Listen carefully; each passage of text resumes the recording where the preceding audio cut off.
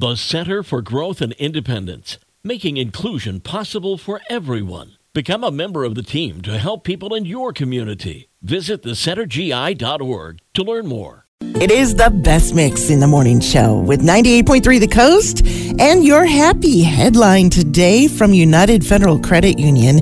We get you. So there's this town of Idlewild.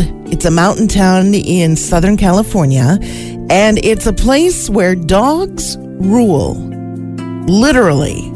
Because for the past 11 years, the mayor of Idlewild has been a golden retriever.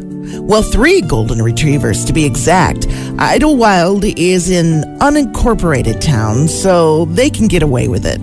The current mayor is named Mayor Max III, with Chief of Staff Phyllis Mueller, who is Max's owner. Mayor Max has been busy over the past 12 months. He just celebrated his first birthday, but he's been busy over this past year making daily public appearances in the town square, as well as making visits to hospitals, schools, and nursing homes. The residents of Idlewild say they are very happy with Mayor Max's performance, and Phyllis says, it's a fun way to do politics because we don't do anything divisive ever. And that is today's happy headline. It's thanks to United Federal Credit Union. We get you from 98.3 The Coast.